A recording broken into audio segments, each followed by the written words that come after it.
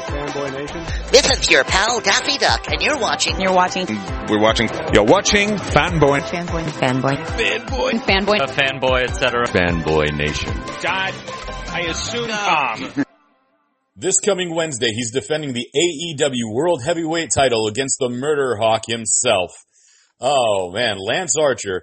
But right now, we're talking about him taking titles in the movie Cage Fight. John Moxley, how are you? Pretty good, man. What's up? You're playing Randy Stone in this movie. It's a fun flick that's, you're a bit Clubber Lang, a bit Tito Ortiz, and a bit Brock Lesnar in this one. Yeah, it was a pretty, easy role for me to portray when this was, brought upon me. I was a pretty big, MMA fan, big movie fan, big fight fan. I was a pro wrestler. I love training. I love wrestling, all that stuff. So this was all my interests rolled into one. It was an easy yes, just based on the fact that it seemed like this would be really fun to do before we even talked, I didn't ask how much I was getting paid or anything. I just said oh, that's fun. Let's do it. For sure. What an opportunity. Nice, man. Good way to spend, good experience. So, and it was, I almost feel bad even saying I did any acting in it because it was such an easy role for me to portraying the professional wrestler. I did take a lot of, there was a chance to play an antagonist role and be a bad guy. Usually on TV, I'm the good guy side of things. So to be able to just be as despicable and annoying and unlikable as humanly possible was really fun for me. And that funny part of it was they didn't really, Christian J. Riso, who's in the movie, also does an excellent job playing a kind of a creepy, sports writer, podcaster in the movie. Yeah, man. He was fun in this one too. He kind of hinted at them that, he's a pro wrestler. He's kind of talking trash. Is kind of what he does for a living. Maybe not to give him so much for script and for some of these scenes. Maybe just kind of let him ad-lib and just kind of see what happens. So they pretty much just gave me carte blanche to say whatever I wanted to say as far as, insulting, Reese, the good guy in the movie, and putting myself over and so forth. So it was just a lot of me just shooting off the hip, just spouting off all kinds of insane things. And, I took inspiration from all those people you just said, an abrasive guy like a Tito Ortiz or Chael Sonnen or Muhammad Ali or Mike Tyson or whoever it would be. I just, every ridiculous thing that came to my mind, I'd just get on a roll and just, it's great because you don't have to worry about it being something really cool or makes you look good because you want to be hated. So you can just say even if it's just so egotistical that it makes people want to slap you in the face. That's the whole point. So it was really fun to be able to just be as despicable as possible. Well, you were a great heel in this one, and I know it was a stretch since both you and Randy Stone are from Cincinnati, Ohio in the film. Yeah, I assume that's why they met. That would be a big coincidence if they didn't do that. Perfect. Yeah. But I love the setup in the film because there's clips from AEW that made it into the final cut. There's aspects of your previous incarnation in another promotion and, but aspects of who you are as well playing into it. So it had this Rocky III Clubber Lang feel mixed in with an ESPN 30 for 30. Yeah, I think they kind of mixed a lot of different elements to make something that really fun and easy to watch and follows the classic kind of trope of these movies. This movie isn't reinventing the wheel by any stretch of the imagination, but it definitely has some fresh elements and uses a lot of successful elements from other sports movies and so forth as far as the using the all the real footage and doing the 30 for 30 style ESPN countdown kind of sports vibe where it kind of tricks you into like you're watching a sporting event rather than a movie, but also use the tried and true comeback story from any Rocky or Warrior, any Mighty Ducks or any sporting movie you want to bring up. But another interesting thing that I thought was kind of an original spin on it was, at the beginning of the movie, the bad guy, the big, bad guy force, is actually an underdog to the point where he's being laughed at by reporters and laughed at by his opponents. The fact that people think he is even in this position, to be in this fight is a joke. And he takes that very personally. So it's kind of a new spin on it. And at the beginning of the movie, the bad guy who's talking all this trash and so full of himself, he's the underdog. Right. So that's another, and especially in a time like this, you can always take from movies like Weightless where it's about, no matter how low you get, you can always build yourself back up and be even better than ever, no matter if you've lost your job or lost your business or whatever's happened to you. You can take a movie like this and take inspiration and feel good feelings, and you can always come back from any adversity if you try hard enough. And another thing is, beginning of the movie, the bad guy's a joke. Right. But he knows in his mind he's a good guy because every good bad guy is justified in his own mind. Mm-hmm. So at the beginning of the movie, he's a joke. But he knows in his heart that he can do this and belongs there. And, in life, people will tell you because they'll try to hold you down to what they think you should be because it makes them feel better about themselves. And there are a lot of people like that in a lot of situations like that, especially in today with social media and everything like that. If you go out there and do something challenging or take a risk or put yourself out there, there's a lot of people who are going to jump on you and take every moment to make fun of you and belittle you and tell you to do bad and you're going to be laughed at as a joke or whatever like that. But the bad guy is actually kind of a good example of screw everybody. Whatever you want to do in life, you believe in yourself and you want to work hard and you truly feel like this is what you want to do, go for it. Take a risk. What's the worst that can happen? You get made fun of by some loser on Twitter? Fuck him. So you can take good lessons from both the protagonist and the antagonist of the movie, I feel. Yeah, and that was a great aspect of it. And one thing, when you mentioned social media, Alex's character, Reese, in the film, after he loses the title to Randy, they've made mention, even in the documentary leading up to it, that he lost both his parents at 15 years old. And here come all the memes, like crying when you lost your mommy and all this other stuff that, plays a psychological toll for his character as well. Yeah, that's a big thing, not just for athletes, but just for everybody in life, man. People get cyberbullied to ridiculous extents nowadays. It's, I don't play any of that game, I just stay out of it. But, yeah, it's another thing they threw in there that I think is applicable for kind of a lesson to be thought of for today, don't get sucked into that game, if maybe you in life you fail. Right. Anybody who's successful will fail a lot. But you fail a million times. All you need to do is be successful on the millionth and first try. Right. And then what are they going to say? So don't play into or worry about what anybody else thinks or whatever. Just worry about you and fixing it and doing better the next time.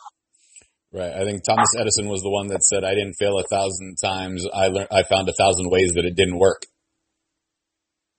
Exactly. There you go. You're in a long line of wrestlers that have transitioned into film. I mean, Jericho's been in movies. Hulk Hogan was one of the guys that started the trend. Go back to Body Slam with Roddy Piper and the Tonga Kid and so on and so forth. But now, you, Rock, Cena, Batista are having it taken more seriously for your skills, not just in action films, but your comedic presence, your dramatic skills. How rewarding is that as a professional wrestler to finally be recognized as a talent instead of someone that's just doing family films the way Hogan did in, say, the 80s?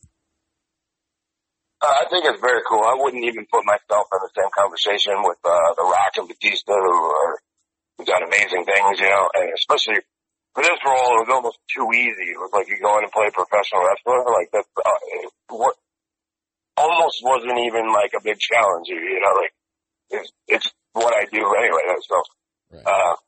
I got a pretty easy road in this movie, but it's really great to see, you know, professional wrestlers, you know, like Batista especially, who I love and a huge fan of. I love him personally. I think he's a great dude. And, to see him like go the route of taking not just the big blockbuster hits where he's the big superhero or whatever, taking, you know, more challenging roles in smaller movies and so forth. And really, he's really gone out of his way to learn the craft of acting and, really want to be taken seriously as an actor. And I think now he is.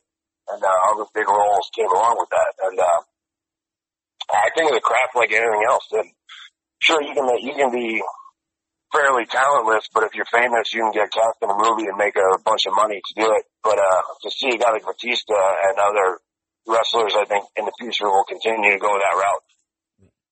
To show that they will take this seriously, the craft, and start to master this craft the same way they did pro wrestling or whatever other, things they've done in their careers alive. And it's also rewarding because it's almost like pro wrestling. A lot of people who don't follow or fans or whatever just have a certain, what they think of as pro wrestling as a phony, stupid crap. It's a bunch of dudes on steroids, fake fighting and stuff, and don't give it the, and it's fine. You don't have to be a wrestling fan, you know, not for everybody, whatever, but, I feel like we don't get enough credit for being the, when we were in WWE, we used to kind of call it the, Navy SEALs of entertainment. Because you learn how to do everything. Right. On a live WWE Monday Night Raw or Dynamite, you may come out at the beginning of the segment and talk on the mic and go back and forth with somebody. So you have all this dialogue. Maybe you're ad-libbing some of it, improv. Then you get in the ring and you have a match. And then that's basically could be a 15, 20-minute, basically fight scene. Mm-hmm. That maybe some is ad-lib, maybe some is on the fly, maybe some is memorized. And you're doing it live on TV in one take. Not 127 takes, you know, and the physicality is all real. You're really getting slammed. You're really getting faced. You're really getting thrown on the top rope and land on the floor. And at the end of that segment, you might get thrown off a stage or put through a table or thrown off a ladder through a thing that explodes and sparks. So that would be a stunt. So you do dialogue, improv, choreography, fight scenes, stunts, all in one take, all on live TV. Right. And, you know, and I still think one of the best double turns ever was... Oh, go ahead. Oh, yeah, I mean, it's just an incredible amount of various skills that are needed for the entertainment industry in general, and it's a real crash course in everything. And the skill and talent that pro wrestlers that succeed at a high level have needs to be taken seriously. And with guys like Batista and so forth getting bigger and better movie roles and stuff, I think that people are going to start seeing that. Well, I still think the greatest double turn I ever saw was Bret versus Austin. And that was amazing with that lead up. I mean, you guys are out there all the time. I'm a total mark. You know, I know we just lost Road Warrior Animal about a week or two ago, so that was hard. You know, we got so much going on, and I'm glad that you guys are finally getting the respect that you deserve for the amount of effort that you're putting into it. I would be remiss not to ask you this, because I've asked Edge this and I've asked Jay and a couple of others. Usually with pro wrestling, you get the instant, well, not usually, always with pro wrestling, you get the instant gratification. You know, you come out, the crowd's cheering, they're booing, whatever, you know, you hit your double arm DDT and the place erupts, or Jericho hits the Judas effect and the place is, you know, the place has gone wild or booing or hissing or whatever, depending where the crowd is. And now here you made this movie like a year or two ago, and it's now finally getting its release date. And only now are you getting the reaction to it. How difficult is it to wait for that delayed reaction when you've been so used to that instant gratification from the crowd for so long? Oh, it's totally different. You gotta get used to it. I did one of the, WWE movies years and years ago, and that drove me crazy because I was like running around with a gun, jumping over cars, shooting bad guys, and I was like, man, I better look really cool. But like, I don't know if this goes across the board because I've heard both sides of the argument where some people in the movies say like, no, it's like bad luck to watch any of the dailies or watch any footage back while you're shooting. It's like bad luck or something. Like you don't get to see any of it until it's done and you see the finished product. But I've heard other people say, no, screw that. We'll watch the dailies every day. You get the shit. But anyway, I'm so sorry to interrupt, but we have time for one last question. All right. By the way. Oh, but yeah, I didn't see any of the footage of that movie until like a year later. And it's been like burning me up forever. I'm like, I'm telling you, I bet it looks so cool, you know. But, yeah, it's totally different, yeah. I got you. All right, I'm going to leave you with this, John, because tomorrow Cage Fighter comes out in theaters and on VOD. It's Friday. I'm scrolling through the usual suspects of Amazon and iTunes and everywhere else that I'm looking for a VOD flick because I'm not getting ready to go back to the theater. Why do I need to watch Cage Fighter?